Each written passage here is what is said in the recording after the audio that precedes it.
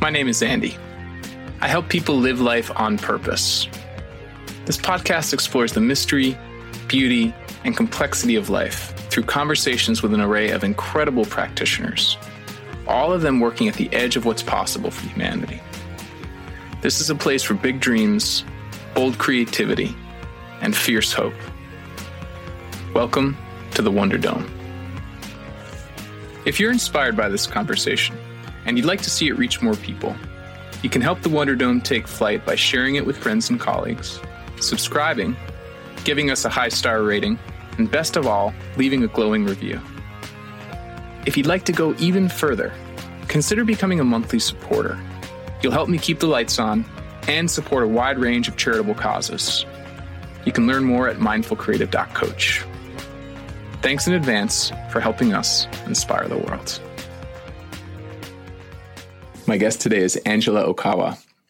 Angella is a certified integral coach and a licensed marriage and family therapist who brings together a wide range of modalities to help people navigate questions of identity, belonging, community, diversity, equity, a lot of these really ripe topics in our social fabric today about who we are and who we might become. Our conversation plays in that space in both very heady and intellectual ways and also in some deeply metaphorical, conceptual ways and at times some deeply embodied ways. Angella brings in some work. We start with some work that Angella brought to me, which was about deeply connecting to my own inner imagination to navigate a question of my future and my purpose.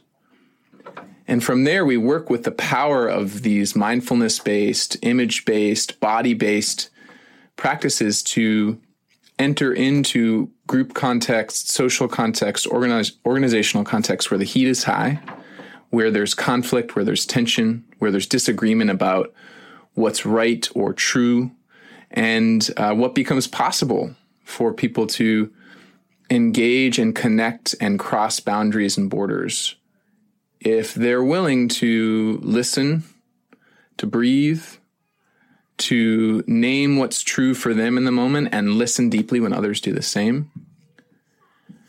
And my own experience of this conversation was really joyful and provocative and exciting. And the whole time there was a part of me that was aware of so much of this is experiential. So at the end, Angella leads a very brief experiential practice. And I invite you to stick around for that. And at some point, I think we'll actually have Angella back to over time, we're going to be building out a library of experiential practices from myself and my guests. And Angella is definitely going to be one of those. So if you land in this conversation and you're sparked by what's happening in you and your body and your imagination as you listen to us talk about the complexity and intensity of diverse groups coming together and working a conflict or trying to find common ground, then know that in a way we've only touched the tip of the iceberg in this conversation. Although it might feel like a multifaceted, deep and big iceberg, we are, in a sense, just touching the tip of it because so much of it is experiential.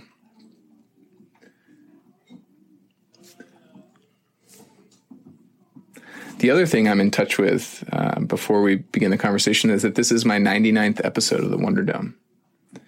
And in a lot of ways, this conversation reflects, in my mind and in my experience, what's so special to me about the Wonder Dome, which is the opportunity to go to places that open us up to awe and wonder and surprise and delight and discomfort and fear and the ways in which all of those emotions and all of those experiences are doorways into depth, connection, possibility, identity, humanity. So I'm really grateful to Angella for helping me co-create such a humane, creative, generative space. And I hope that you experience that as well. And there's a lot more to come as I enter into the next 100 episodes, the next 100 conversations, the next 100 spaces of deep dialogue and transformation. It's with great gratitude to Angella for helping in a way, close this chapter of the Wonder Dome before the next chapter opens. And I trust that you could lead, to the extent that you tune in deeply to this whole conversation, I trust that you will leave with quite a lot about who you are and who you hope to become in this world of ours that's so riven by tension and conflict and uncertainty, but also filled with possibility and joy and wonder. So why don't we get settled in?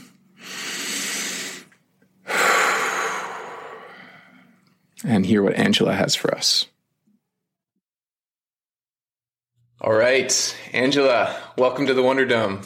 Thank you.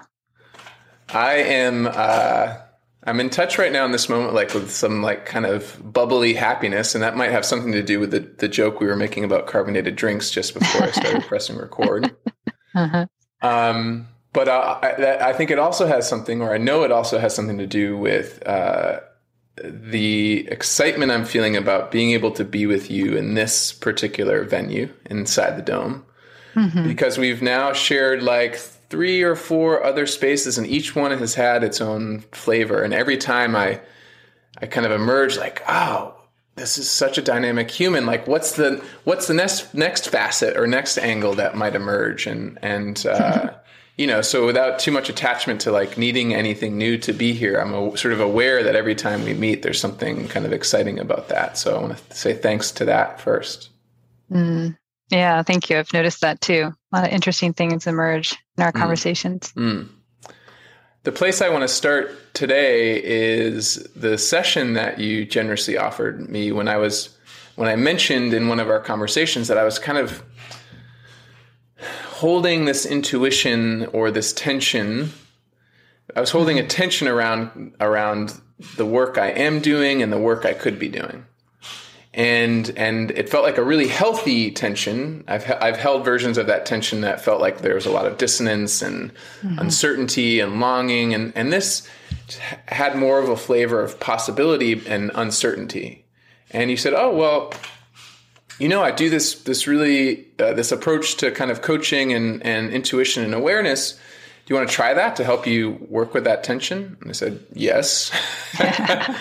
and in a way I can like still some of the images and possibilities that emerged in an hour with you. I can see them in my imagination and even feel them in my body right now. But talking about it had, like if someone else were to say, hey, what did you do with Angela in that hour? What did I do? What do we do? Like there's this sort of like kind of alchemical, body awareness and imaginative exploration.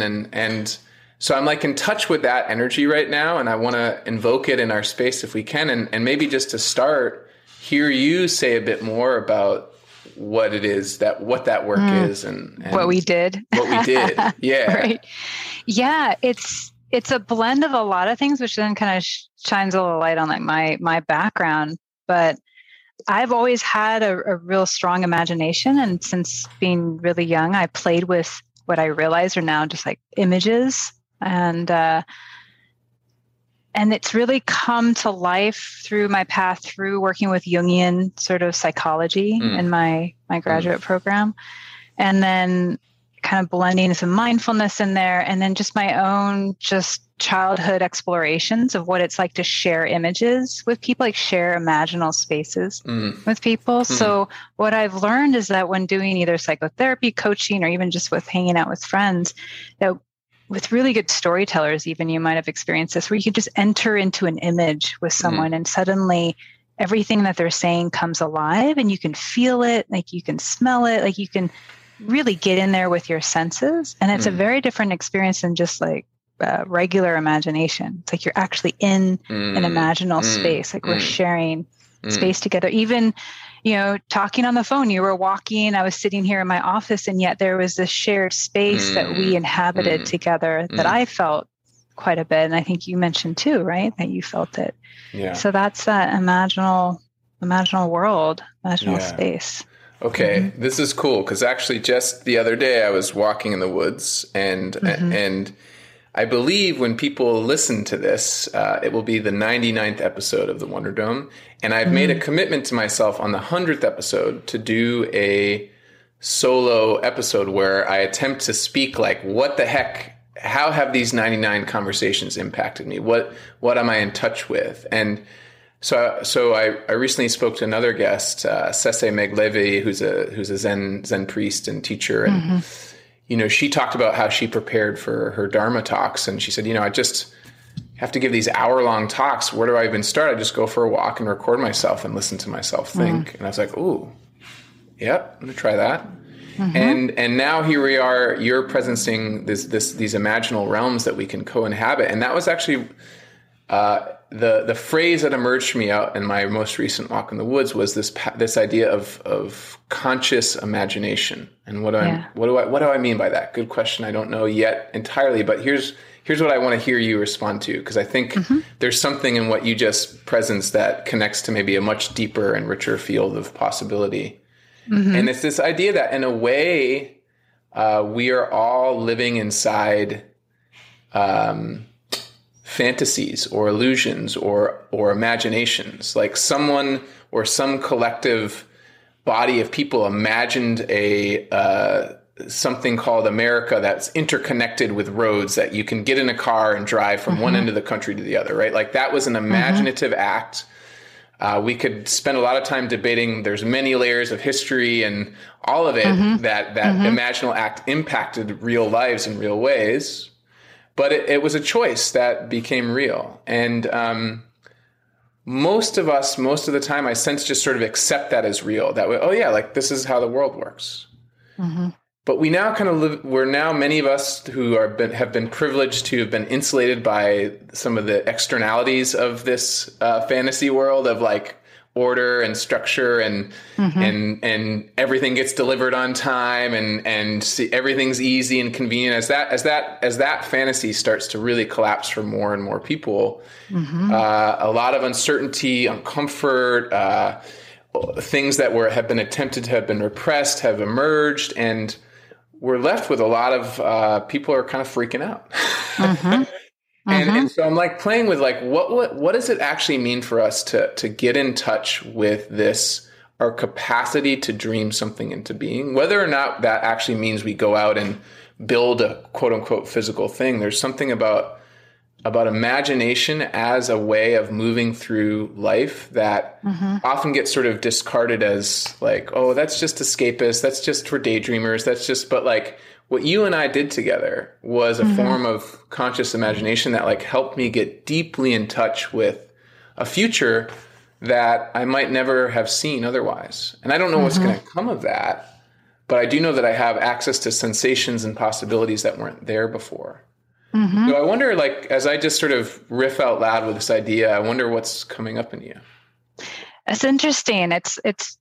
There's some new aspects that I haven't really thought about. I think what's coming up right now for me is fantasy is one thing of just coming up with like ideas. And almost when I think of fantasy, I mean, I love fantasy, so I'm not saying, there's anything bad about it, but just to differentiate between that and this sort of conscious imagination, but it's like embodied. There's an embodiment quality, right, to what we did. Those images live, like you can feel it in your whole being. It's not just an image in your head, right? Which we can come up with images in our head and vision, which can be wonderful. And yet there's something different, right? When you feel into what we did, it's something different.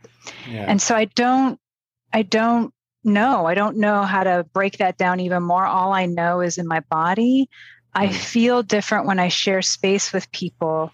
And I've noticed some people are much more receptive to that way of being together than others. Some people have more access to it. And it has me wonder if we're just using more of our faculties, if we're, that right brain, left brain studies and research that's out there, like, are we using more of our right brain? I don't know exactly what it is. All I can say is my own experience. It does feel different than an imaginary image that I come up with or fantasy. Yeah.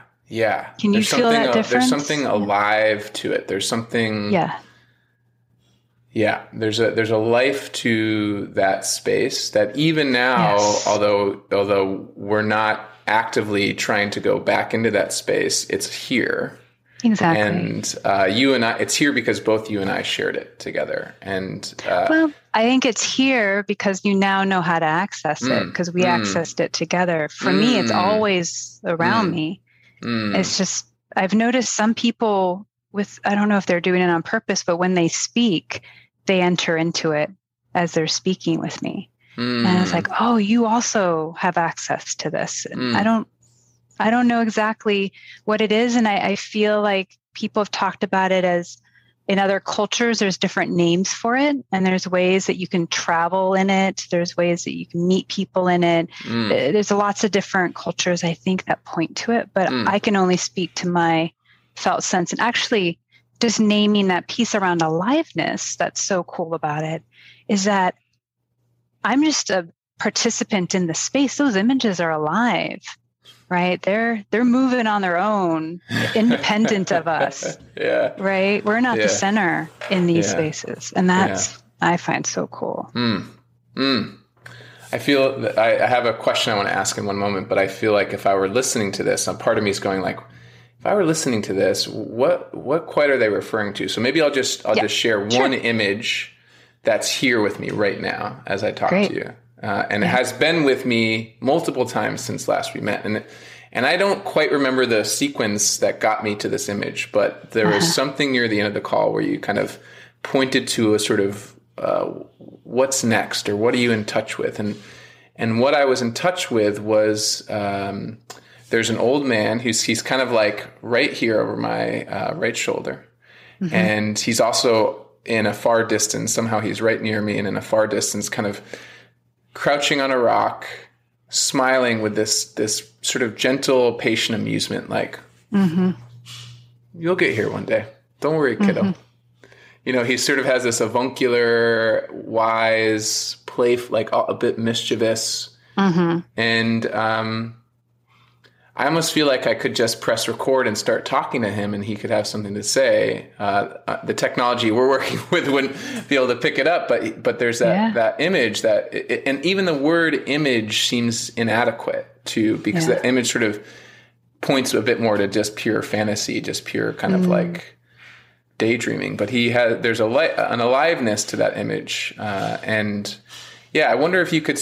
I wonder what that's evoking for you as I presence that piece of our work together. Well, in like Jungian psychology, it's there's this idea of active imagination where you can enter into with like dream images or any sort of felt images that you have in your body and dialogue with them.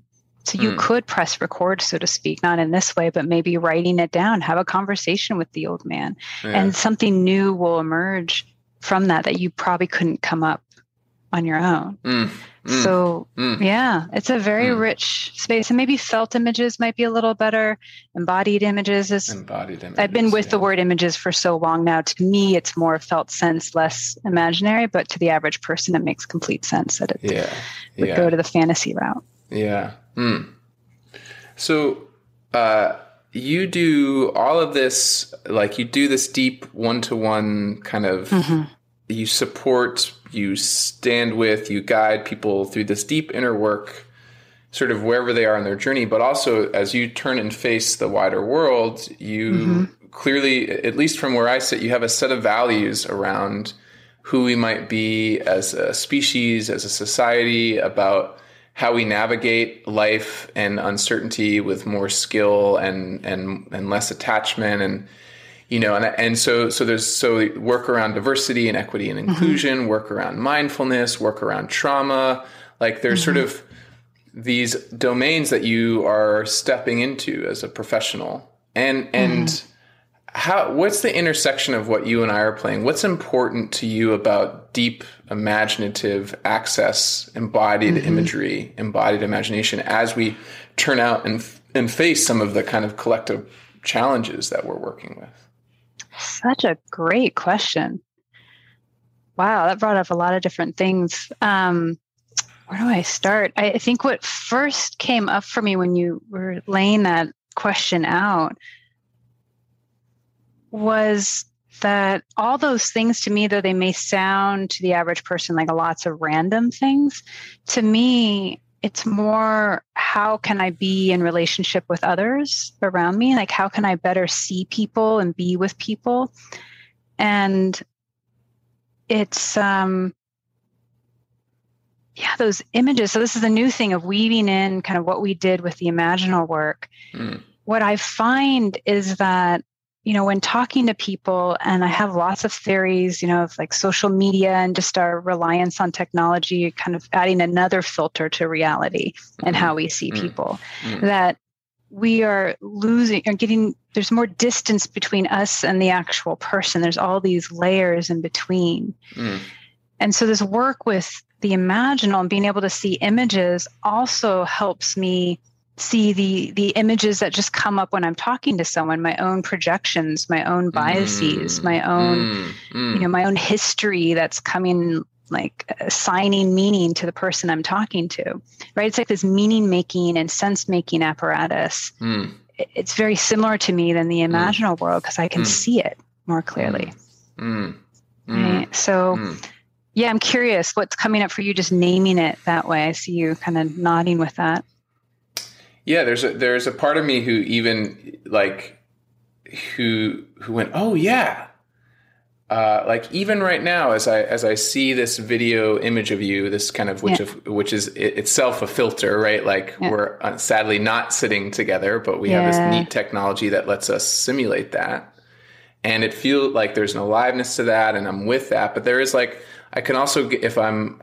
And then another part of me gets a little embarrassed to even admit this, but if I'm honest, I can track another part of me that's like looking at your image and kind of like going like, okay, she looks a certain way, she has a certain identity. And then what I think of as very human questions that can sometimes be tender ones. They're like, where is she from? What's her background? Why is her hair short? What are the books on the shelf behind her? There's sort of like, there's like a lot of activity happening just below my conscious awareness that when you said that, I was like, oh, I'm in touch with that.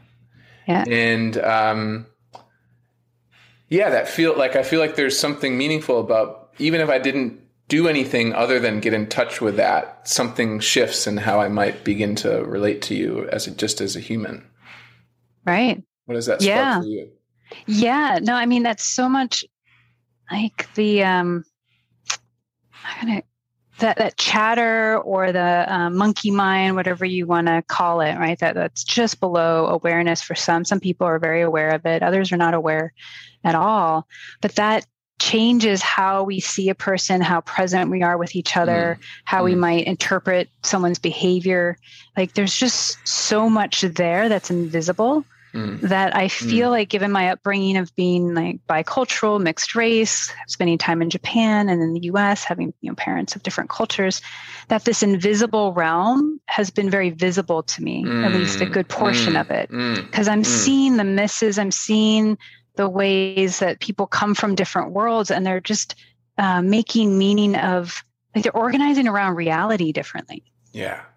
Right. Yeah. And so I may say something that's, someone else may receive it completely different. And that there's a breakdown that happens. And that's where I get really fascinated, with what's happening and why these different modalities I've gravitated to, because all of them point to this invisible space, like all the things that are going on that if we were more conscious of, we could have better conversations with each other and actually experience the person rather than our ideas of the person.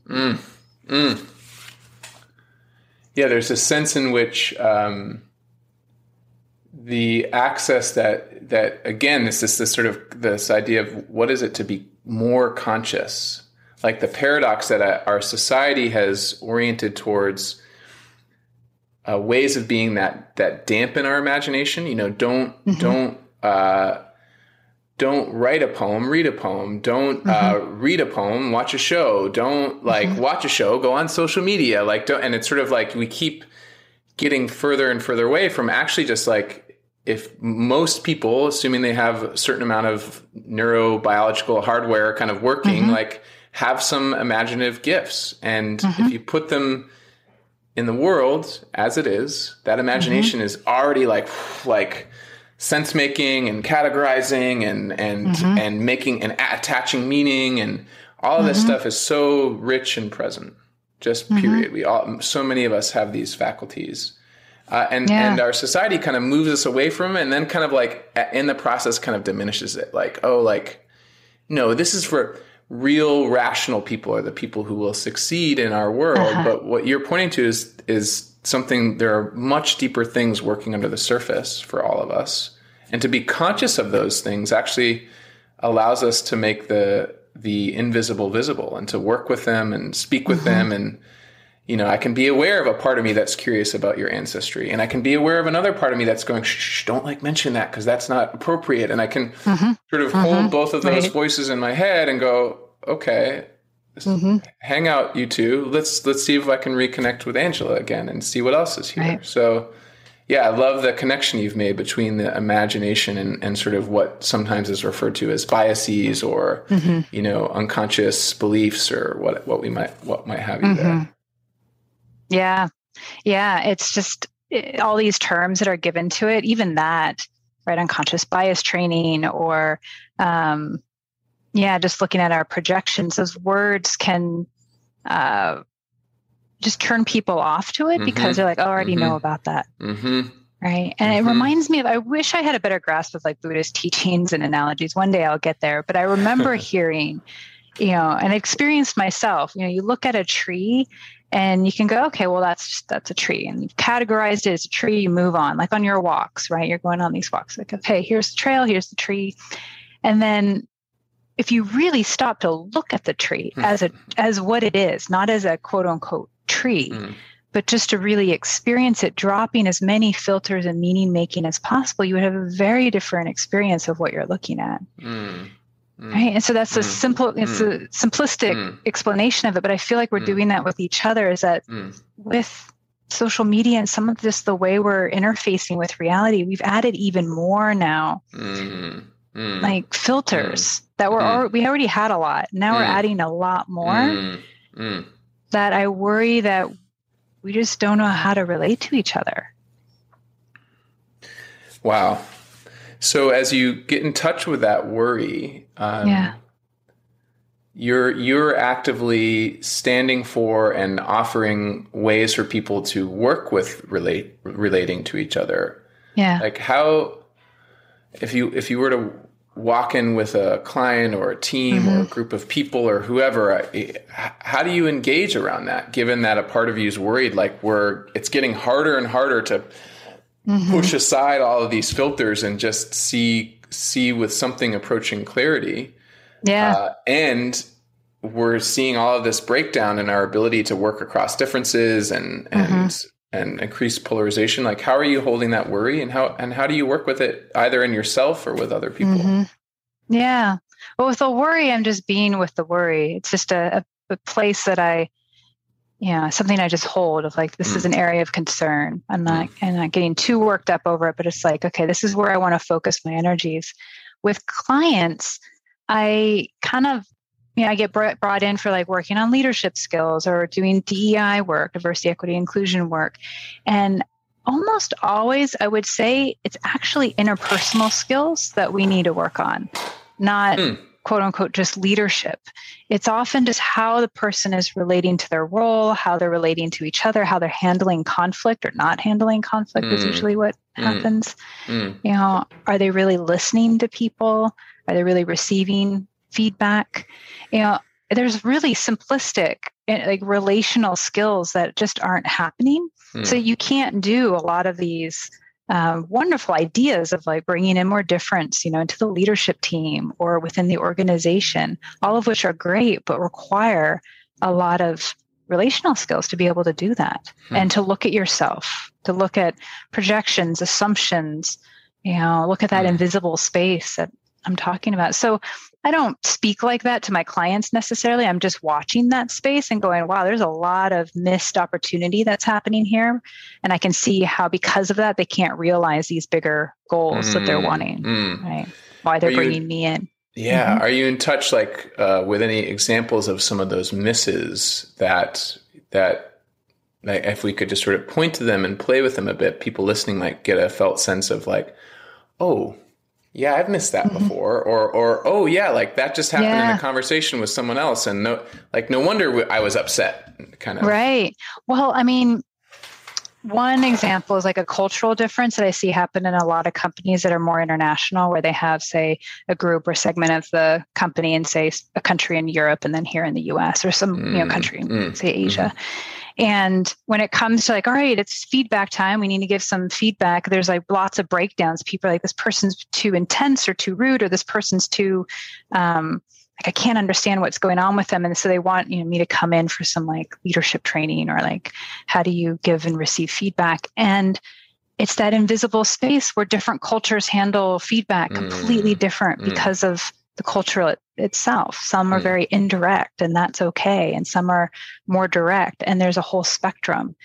And so some people I've seen just completely break down because someone was being so harsh to them that they just couldn't, handle it. And the other person thought that they were being very clear and were trying to offer really great feedback to this person, and was confused why this person was breaking down in tears. Right. So there's just these really simple, just differences that are there that people don't realize if they stop to listen, like, oh, what was it about how I gave my feedback that is impacting you like this? Could you tell me? It's like, oh, well, that was really rude what you did. It's like, oh, what was rude about it? And then you can explain, all right, in your culture, that is rude. In my culture, say that's not rude. And I saw it all the time growing up. Japanese are very different from people in the States when it comes to how we share feedback. It's very indirect. The mother who's Japanese, and there was very indirect about her requests and things that she would like to see happen. Whereas then my dad, being the Caucasian side, was very confused. Like, oh, I didn't realize I was supposed to go do that. Like an example is one I've heard elsewhere too, is like the Japanese or Asian sort of half saying, well, the windows are really dirty. Like, oh yeah, thanks. Like, yeah, they are pretty dirty. Well, they've been dirty for a long time. Okay, yeah, I guess they have been dirty for a long time. Well, to me, that's a clear communication in a Japanese indirect way that you need to go clean the windows like this weekend.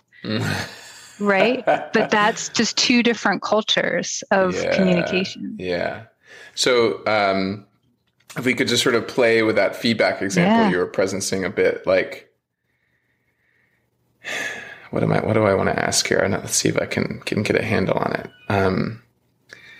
Like there's the sort of eye space of the person, and as we've been dancing with and playing with, but let's say it really clear, like that eye space, their first person perspective holds or is held by a rather large, deep, complex set of historical, cultural norms, traditions, shared imaginations in a sense, right? Like there's a sort of shared imagination of my eye as a Japanese person.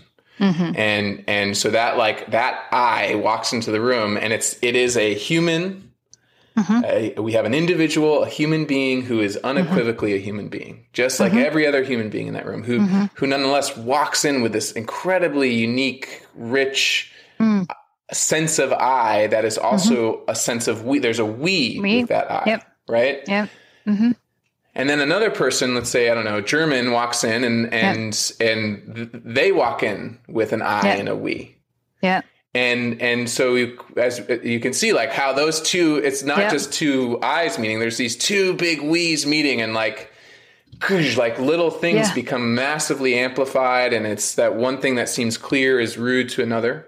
Yeah. And if I'm hearing you correctly, like part of the interpersonal or maybe intercultural skill is one, to be conscious of the we space that we're all kind of like dragging in with us as we enter the room, and two, to be able to slow down and inquire about someone else's we space. Like, oh, I can see are you upset? Yeah, I'm upset. Right. And maybe someone's trying to mask that they're upset, but are you upset? Yeah, I'm upset. What's upsetting?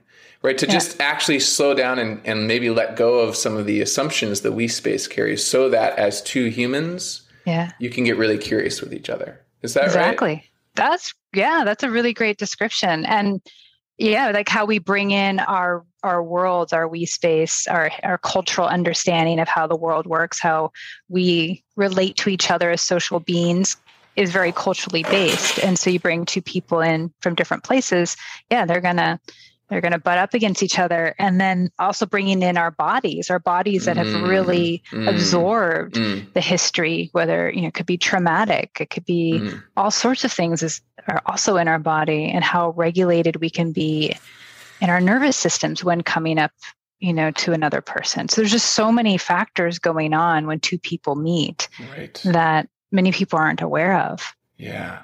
And like, even depending on which two people show up at a certain place at a certain time, with certain we spaces that collide, that a person who might identify as being, I don't know, confident or assured or kind of whatever that is, suddenly walks into a space where they see someone who represents another we space. And it's like, just that the presence of that person's body near this person's body can evoke all of this response, right?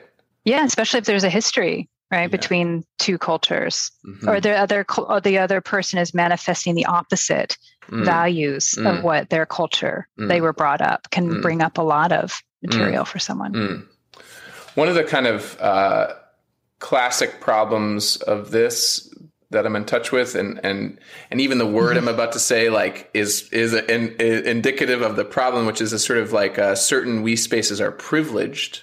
Yeah. So if I happen to be in a body that has been sort of shaped by, like I'm a white guy in this white body that's been shaped by an American kind of capitalist we space, even though there are parts of me that look at that we space, I'm like, I don't want that. Like, it still is moving with me as I walk into a room. And I could also be totally ignorant of that and unaware of that, and not feel the pain of that ignorance in the same way that someone else who's in the space with me might, even if I'm showing up wholeheartedly and with an intent to connect, something might happen that's beyond the scope of my ability to see, because I've sort of been embedded in a certain we space. And I wonder, like, and then if someone were to point that out to me, I might get defensive. I'm like, what are you talking about? Like, that's right. No, I'm just trying to speak clearly. No, I'm not being rude, whatever like starts to happen in that. And like, how do you, what happens for you at that moment? If you're in the room when someone starts to attempt to name the we behind the I, like to be like, hey, what you just said is activating because of ... Yeah. And there's like, what happens in that moment? How do you hold that moment? How do you help people hold that moment? How do you work? That's a great question. There's a different word that I use. And I mean, I'm familiar with the we space terminology. This woman, Maria Lugones, uses like worlds, like world traveling, how you can part of this world and you move to another world. So say you could be from a non-dominant, underprivileged world and you're moving into a more privileged space or white space, right? So there's kind of moving between worlds language that I really like. And so that question, like, what do I do in those moments? Well, part of it is just first seeing where the breakdowns are happening. Usually it's someone, say, in a white body who may be completely new to this language, which can be very academic, to be fair to a lot of people entering it. There's a lot of terminology that we're really... saying I space and we space and unconscious bias and privilege and there's like a lot of... It's a lot of stuff that the average person is not going to have access to. So even that, there's a power dynamic that can start to happen. So it's not quite as clear, because it could be, yes, someone's pointing out, hey, you're coming from a place of privilege. And this person may be completely new to the idea of privilege, which typically happens because privilege, you can't see the privilege that you have usually when you start off. And so I think oftentimes what I try to do is I try to get people where they're seeing each other somewhat clearly. So I pause the conversation as best I can. If I see someone struggling with the sort of critique that they're having, like, hey, you're coming from this privileged space when you say that, oftentimes the person asking it is like, I want you to experience, I want you to understand that those words mean something different coming from, say, a body like yours. As I try and get clear, like, well, what's actually being said, what's wanting to be communicated. And oftentimes with people, I'm trying to think of more specific because generalities don't typically help because these are such complex dynamics. But when I've seen people, receive that kind of feedback, say it's around like using pronouns, right? There's oftentimes in these spaces, people say, like, could you state your pronouns? And trying to create a place that's inclusive to everyone. And there's usually somebody, who's cisgender, white-bodied person that's doesn't want to do it, is fine about the pronouns, but just like, I don't want to be told what to do, sort of thing. And then, do you know the privilege that you come from? Right. So they start spinning like quickly, right? Those moments. And you're like, we've just begun. Okay, here we go. We've just begun. This is what happens. Like it always happens. Somebody, and it's just an interesting dynamic because there's this hidden piece in there, which is there's also this power over someone. So people could say, well, that's fair because we're trying to create this inclusive space. But the person who's having it kind of done to them, like, oh, I need to do this thing. There's this power over that's happening that could bring up their own kind of relationship to authority and wanting to push back about being told what to do. And so I name all this because it's really complex. It's not as simple as this person's coming from this privileged world and this other person's not, and we're trying to just level it. There's all these other things happening in just the exchange interpersonally of power and who's in power. And usually both people feel disempowered. So as a facilitator, you need to see all that and sort of work with those energies so that people can be heard on all those levels. Otherwise, if you miss some of that, then people aren't going to be open to hearing the other, right? Because they're not going to feel heard. There's something I'm in touch with right now, but I don't quite have words for it.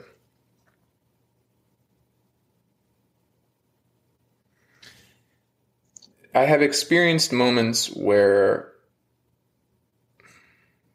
somehow, and I think it's a both and, somehow I and people I'm with are both able to become more conscious of and inhabit more fully the world or the worlds that they're carrying with them. Yeah. So there's just like a moment where I'm like, oh yeah, like of course you look at my body and have that response. Right. And of course, like I'm carrying that world that you're seeing, even if I don't fully identify with it in all ways, shape, or forms that you might be attaching it to me. I can like, and it's like, and in a way, like the world, my world to me becomes more present. The way you're seeing my world becomes more present. And I hold less, like I'm less attached to them. And the other people too, it's like we both get more present to all of these layers of complexity, like the cultural stuff, the authority dynamic stuff, the like group in the moment, group dominance status stuff, like all of that. We're like, oh, and then it doesn't exert as much of a hold anymore. It doesn't exert as much. So yeah. Can you talk about that moment? What's going on? Well, I can give you the example. Like this has happened numerous times actually. And the details are, just slightly different, but I see this in a lot of groups. So say with the pronoun kind of example, there's sort of non-binary or trans people in the group that are wanting pronouns for good reason, to be named in a particular way so everybody can be on the same page. It's not up to the person with sort of the they, them, or different pronouns that has to be the one to ask for it, right? That's kind of this inclusive space. Right. And so when that happens, this, they're coming from this place of say wanting that to be there so that there's this inclusive experience, but then also the person who was kind of pushing against it, once they were able to name, and the order is a little different sometimes, but once that person was kind of pushing against it, was able to acknowledge the world. By me saying no, I can see how that's hurting you. Like I can see the impact of my actions. My intent is totally different than what you may think, but I'm taking responsibility. And I can see the impact on you, and just even naming that they're aware of it and, that they're not happy with it. They're like, that's not the impact I want. And I can see by me kind of having autonomy here, this is And you would think these things about me. I get that, and that other person can relax. I'm like, okay, well, I'm glad you see that. Well, now I'm curious, why are you doing this if you know the impact? And then they could share, like, I had an abusive father. Like, I have this trigger in me that if I feel like anyone's trying to, impact my autonomy in any way, I just lose my shit. Like, I just, and the person's like, I can feel it in my body. I don't like it about myself. But I realize right now that's what I'm doing is I'm reacting from my own wounding. It has nothing to do with pronouns. It's just the fact I feel like I'm trapped. And then the whole room's like, oh, well, this is different. This is not what we thought was happening. Right. And then once they got into each other's worlds, then they both experienced change within themselves of like, oh, I didn't realize there's more going on over there than I thought. And now I can see how maybe by me asking in this particular way could be received maybe a certain way. And then this other person going, well, if I exert my autonomy, this is going to have an impact with people I care about, and they're going to get a different idea about where I stand. So it just, those worlds, like you said, like getting into each other's worlds can then impact how we organize in our own worlds. They change us. And those are the conversations I want to help facilitate, or I do facilitate, is they're transformative. Like we change after these conversations. Okay. That was really, thank you for that. There's a lot like being activated in me. There's sort of an excitement energy about, what am I in touch with here? There is a sort of inevitability to, if you are willing to show up to a space with someone who, for sake of simplicity, will say is different than you. And we've been spending the past 40 minutes like unpacking all the many layers of sort of difference and sameness that are present in all of us. But if you're willing to show up to a space, and that other person is willing to show up to a space, and you can get to a place of some kind of listening, some kind of shared understanding, even if it doesn't mean of course it doesn't mean that suddenly you have the same worldview, because that would be impossible. Like you have these two whole worlds showing up. They're not going to just become one world, but there is an intersection of these two worlds that becomes like a new we space, and where these two people can actually go, oh, there's something more going on here.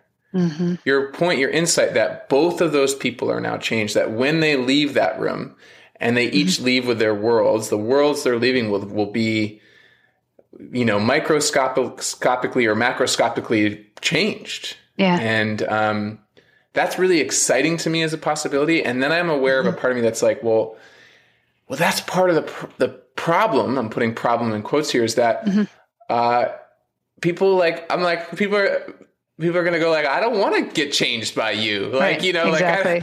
You're whoever I see you as. And if I like, in some way, if I listen to you, I'm somehow complicit in, I'm somehow devaluing myself or breaking my values, or my identity is going to be too threatened, or there's all these possible reasons why I'm not even going to go to that room and listen, because if I did, that would be too much of a betrayal to this conscious or unconscious world that I'm part of. How do you play with that in this moment? I've definitely experienced that. I definitely have certain types of people that I know I get challenged by, that I have had to work through, and still can get thrown in many ways by it. And yet, there are going to be people and times in our lives where we're just not ready to receive, and that's fine. I don't think everyone has to be ready to do it. You can only do it when you're ready and when you're open. I think all I ask for people is, if they really do want to see change happen, then we have to be open just a little bit to, there might be something I can learn from this conversation. But if we're completely shut down, then nothing's going to change. But I can't change those people, right? I'm not here to tell people what to do. It's an invitation. And say, I've had such a wonderful experience, like hard experience, like working through a lot of my own stuff and projections. And yet when I just have such richer relationships, and then I can see my own wounding and how it's skewing a bit of my ability to relate to people. Yeah, Yeah, I'm in touch as you mirror that back, that kind of like richness that's there if we say yes to this work.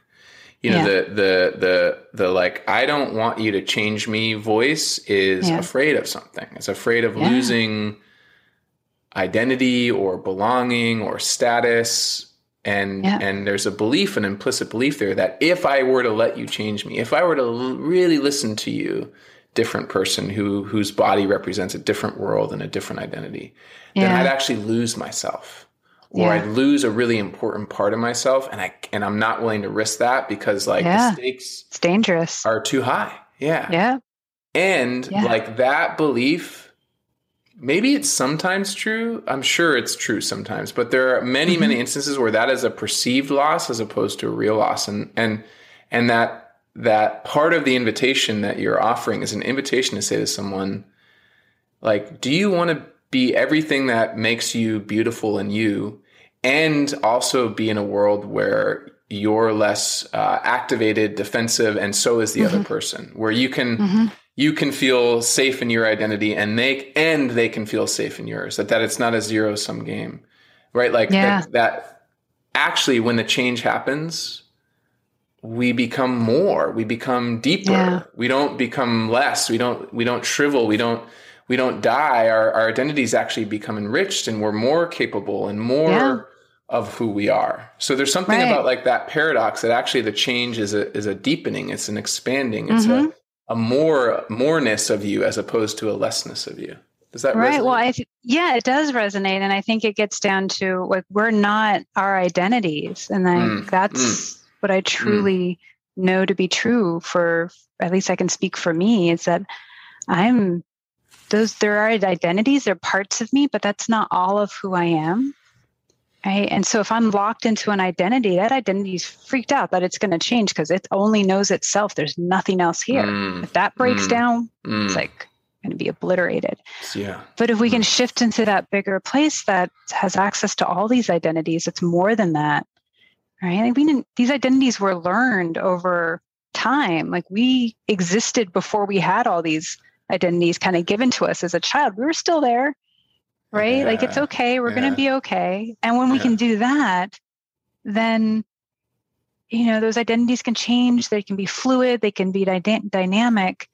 And I'm just a much better person when they're like that. It's so much easier to be around, and I like myself better. But it does take a lot of trust, and that trust, it can be scary because we think something bad's going to happen. And yet when you go through the process enough, you have to go through it. It's an embodied experience. Once you go through it enough, you can trust it and know that you're going to be okay, if not probably better. And I want to just add that it's not for everyone. And there's definitely some trauma and some things for people where I wouldn't recommend going through this process of just like, go ahead and try this out. It may not be the right time or place, or the material may be just too much.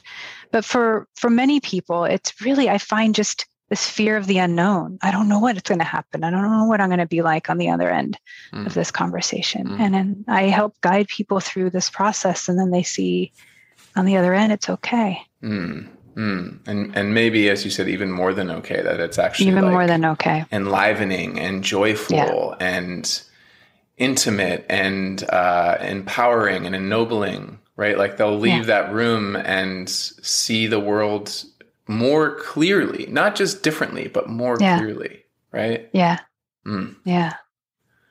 So we've been playing at this kind of the unit of two people or a few people, like the sort of interpersonal friction and, fusion and sort of all the cool stuff that can happen between people. And I'm aware that you have also been reflecting on and playing with kind of maybe at the unit of like a society or a culture or of a group of people, like a larger group of people, like, and maybe that's about the extent of my awareness of how you've been thinking about it. And I wonder, but in our last maybe 10 minutes here or so, I wonder if we could presence that, right? Like there's a sort of interpersonal lens we've been applying, but I might call it a political lens or a cultural lens, right? Or a social lens where we could zoom out at a higher level and see some of these patterns playing out in our politics or in our common spaces or what stands for a common space, like your social media newsfeed or whatever it is. Like, what's the, tell me how you're relating to these like larger macro questions. Well, let me see if I'm getting to, there's a lot of different directions I can go with it, but the way, like, so yeah, there's the personal, like what's happening within me. There's the interpersonal, relationally, what's happening. Even backing up a little bit, there's my body, right? Like so there's just my physical body, my intrapsychic space of the parts of me that believe different things, have had personal experiences, and then how they manifest between you and I, your parts, my parts, how do we relate, right? And then you bring in another level of like, I'm also, and you're also, we're informed by sort of this bigger collective level of like, I think you're using like the we space of it, our culturally shared beliefs that we have with other people like us, you know, based on our social positioning, maybe in society or different ethnic backgrounds. Like those are all, we all have access to those too. And those show up in us and in our bodies. They shape how we make meaning. And so one of the things that I recently was playing around with is looking at Jungian psychology around this idea, see if I can even explain it, this idea of like a complex, like people have a mother complex or father complex. On a personal level, we have something that just constellates, like someone says something or does something and we're like an allergic reaction, like something just happened here, right? That's like a complex comes up. Usually personal material comes up and you're projecting it on another. Well, I see that same response happen in groups when we start bringing in collective, like complexes. Like there's some dynamic that can manifest in a room with groups of people that have a very similar allergic reaction, but happen with multiple people at once. You can see it in social media. You can see it in people conversing. And so there's this guy, Thomas Singer, I think is his name, a Jungian in San Francisco, talks about cultural complexes. And I just in the work of doing DEI, I see it happen in group spaces. And it's just like to be able to work with it, you can talk about it on the personal level, but you have to bring in the cultural level too, that's also here in the room. Like it's manifesting here. And we're manifesting a conversation that's much bigger than us. And we're not going to resolve it, because if it can't get resolved out there, two people or this group is probably not going to resolve it in this room. So it's almost like this complex or this tension. How do we be with this tension in the space? Like it's here. We don't have to solve for it necessarily, but we need to learn to be with its existence, its presence. Is this is interesting. There's a part of me that's coming in and going like, well, no, we need to solve for it, Angela. What do you mean we don't need to solve for it? Right. So we can solve for it in the long run, but in the, hour meeting where it erupts, that hour meeting, you're probably not going to solve it. So so what I'm hearing you say in a way, like at your level of agency as a facilitator, you're working with this particular group of people, and suddenly this, what we might call a cultural complex, which again is a pretty academic word, but it is. But as I'm understanding your description of it, it's like some shared belief or shared issue. Like if I have to just use your analogy, like if I was abused as a child, I might have a complex in relationship to parental figures and authority, and that's mine, and that's my work. Yeah. There's some analog at the level of a culture or group of people where we're all kind of triggered in this somewhat the same way and at the same time by the same thing. And suddenly that energy is in the room. Yeah. And it sounds like part of your work in that moment is to help people see that they're being held or carried or moved by that energy, as opposed to by really being with each other. Is that right? Right. Yeah. So, I mean, you could say, what happens a lot in, say, psychotherapy spaces or even coaching spaces, this idea of people bringing in mindfulness, or like, I want to burn some sage here in the room, cleanse the space, right? And you have all these Caucasian, white-skinned, white-bodied people doing these traditions that are not of their culture. And then you have those people of those cultures say in the room, right, they're gonna have a response, right? And so that would be, to me, like almost like it's bringing in a bigger topic into the space of power, appropriation, and painful histories kind of come up. And so like the histories of these different cultures, even though these actual people in the room weren't present when, those things necessarily happen, that energy is in the room. And we're not going to we can't fix history. I guess more what I'm meaning, but we can be with like, okay, this is here.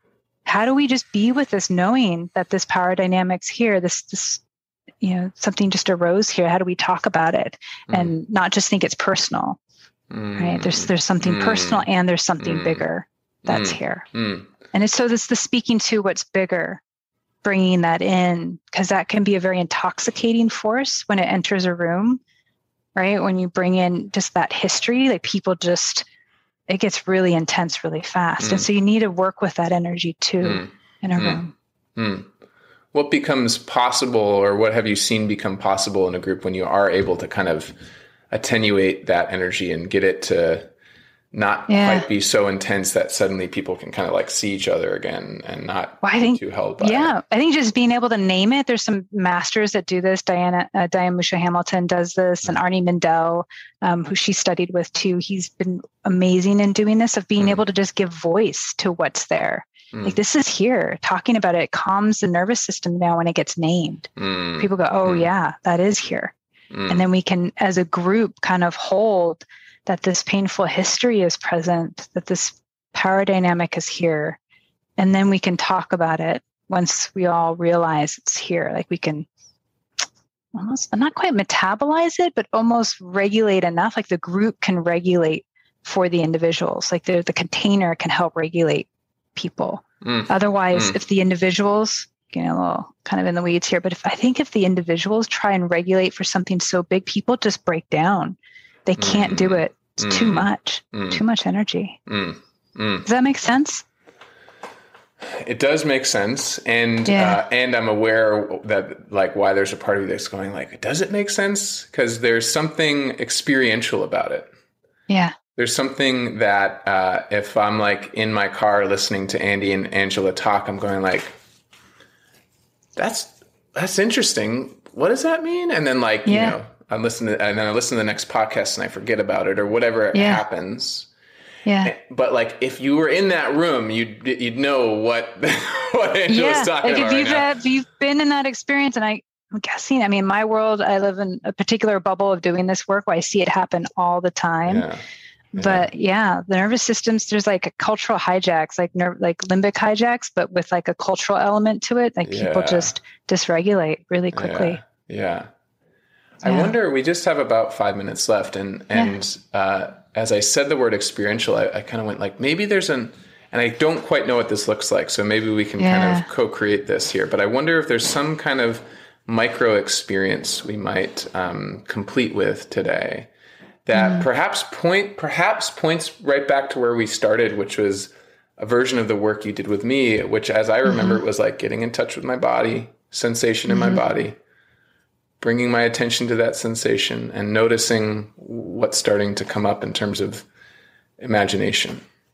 So sort of like a guided kind of activity for the listeners, maybe to try. Maybe like you could use me as the avatar for anyone who's listening, and just sort of see like, and my invitation to anyone who's listening is sort of say, like, assuming you're not driving and you're in a safe space to do this body awareness, like maybe the move here is you've been listening to us now for about an hour, and you're understanding or not, whatever you're understanding or not, but either way, you're having a felt experience. There is sound coming at you, and your body's having an experience right now, in this moment. And what's in there for you that might help integrate some of what you and I have been playing with for the past?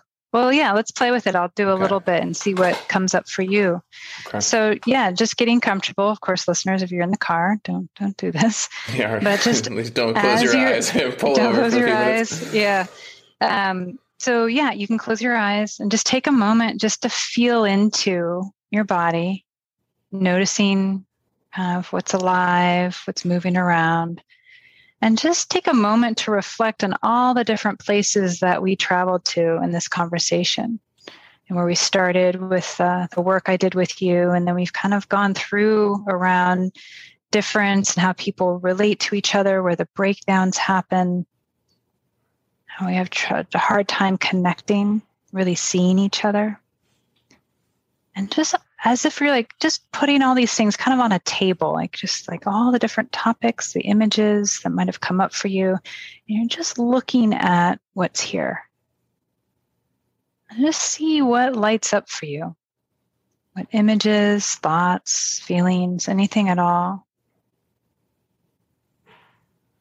What do you notice? Yeah, there's a lot of, I'm noticing there's a lot of different sources of sensation activation in my body that I could go to, but the one that feels the sort of strongest or most present is like right in my eyes, my forehead, kind of like, and the image is sort of an image of me in a room. And how am I standing in the room? Like I'm a little bit tense. And there are other people in the room. I can't quite see their faces, but I can see me clearly. I'm in this room wearing what I'm wearing right now, and I'm a little bit tense. And then sort of like the sensation I feel in my eyes is turning into an image in my imagination of this kind of like sort of smoke monster or smoke entity that's sort of hard to see its features, but seems a bit scary, a bit strong. It's kind of like coming up out of my eyes, over my head, and it's behind me. And it's like, whereas I look a little tense, this sort of image is very, it's almost like a storm cloud. It has a sort of threatening, growing, you better get out of here fast kind of energy to it. Right. And so if you sense that energy behind you, even your hands were kind of up with that sort of hovering energy, you got to get out of here fast. What just comes up for you when you see the image with you kind of small and this big energy kind of saying you need to get out of here fast? You know, I'm in touch with this sort of story that's starting to emerge, and I don't know how true it is, but I'll just play with it. Is there's a way in which the reason I'm feeling a bit defensive is because I'm in a space where the people around me are calling me out on something or pointing out something. And my conscious experience is like, I'm just like, wait, what are you talking? No, like, what are you talking? No, but then there is this like thing behind me that's quite scary. And so the story in my head is like, oh, like that's sort of a representation of what Angela and I have been talking about. Like there's a way in which even if I can't see it, I can feel it. And in a way, others can see it. They can see this kind of energy with me that is pretty scary. You know, like, and now I'm in touch. One time, my wife and I were driving on the highway, and this is like out of a movie storm cloud. Like you and I mentioned climate weirding before we started recording, and it was like we were literally on the highway watching this cloud just grow and grow and grow. We could see it roiling, like watching like boiling water. It was just like getting bigger and bigger and bigger. And then these like massive lightning bolts, like it was just like a scary ass storm. And it happened so fast. And it was like, if you were in the wrong place in that storm, you were in trouble. And that's this kind of like, it's like, I might be dragging that energy around with me and maybe even amplifying it because my own fear, my own defensiveness is feeding it in some ways, amplifying it. No, exactly. Right. It's all invisible oftentimes, but if you can start sensing what you're carrying around with you, that you have the power then to change it. Yeah. And even as we talk about it, I'm noticing like the sensation in my eyes is dampening, and it's almost like now I can see that storm cloud from that time with my wife, and it's actually like it's starting to shrink again. There's some brightness back in the space. Yeah. Interesting. It almost like could be a session or a podcast episode of just doing pure imaginal work at some point. Right? Just to get a taste, because this is such a little dip into it. Yeah. I'd be interested I like in your that. image. Yeah, maybe we can talk about it. But that cloud, that's a really great image to play with around what we carry with us or what can like come up and then feel it in our bodies. I like that. I'm also in touch with another part of me that's like, ooh, that felt a little vulnerable, a little silly. Is someone listening to that going to be like, what the hell are you talking about, Andy? But so I'll just name that too. That's a bit down more in my belly. But maybe as I like just arrive in this moment, having gone through that very simple, elegant, and evocative guidance of like, hey, be aware of what you just heard. Yep. Turn it a bit into an object, make it something you can see in your mind's eye, put it on the table, and then just notice how it feels in your body to look at this image of two people having an argument or whatever that is. So I hope that listeners have had a chance to do that with us, and maybe can just let that land and see what else is there as we finish up today. Yeah. Great. Angela, anything else that you feel called to speak to as we move towards closure today? I think just naming that we traversed a lot of different topics, and, some of them academic and some of them,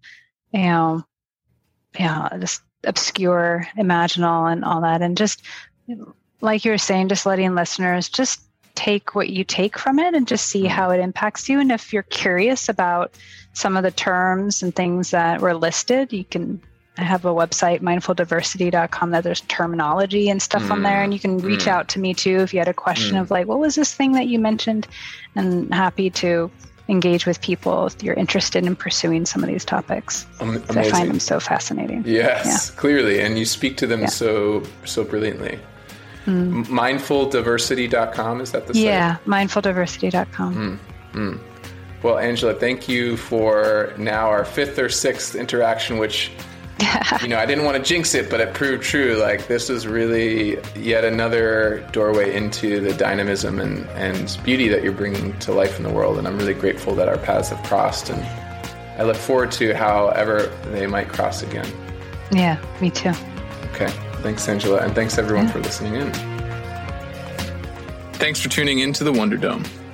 This podcast was produced by me, Andy Cahill, with support from Kelly Surqua, and audio editing services from John Nolan at Middle Mountain Studios. The theme song was written and performed by Todd Marston. You can find the Wonder Dome wherever pods are casted. If you dig what we're doing here, please share widely, subscribe, and give us some love in the review boards. And if you feel called to support this humble offering to the world, while also making an even greater impact in the lives of others, consider becoming a monthly supporter. Not only will you help me keep the lights on and keep this show going for as long as I'm able, but 30% of all member contributions go directly in support of causes like the Black Lives Matter movement, the United Nations Refugee Agency, and the National Resources Defense Council. You can find out more at my website, mindfulcreative.coach, where you can also sign up for my newsletter, learn about my transformational coaching work, and get plugged into exclusive offers and community happenings. In the meantime, I'm wishing you a life of purpose, power, and presence. We need you now, more than ever.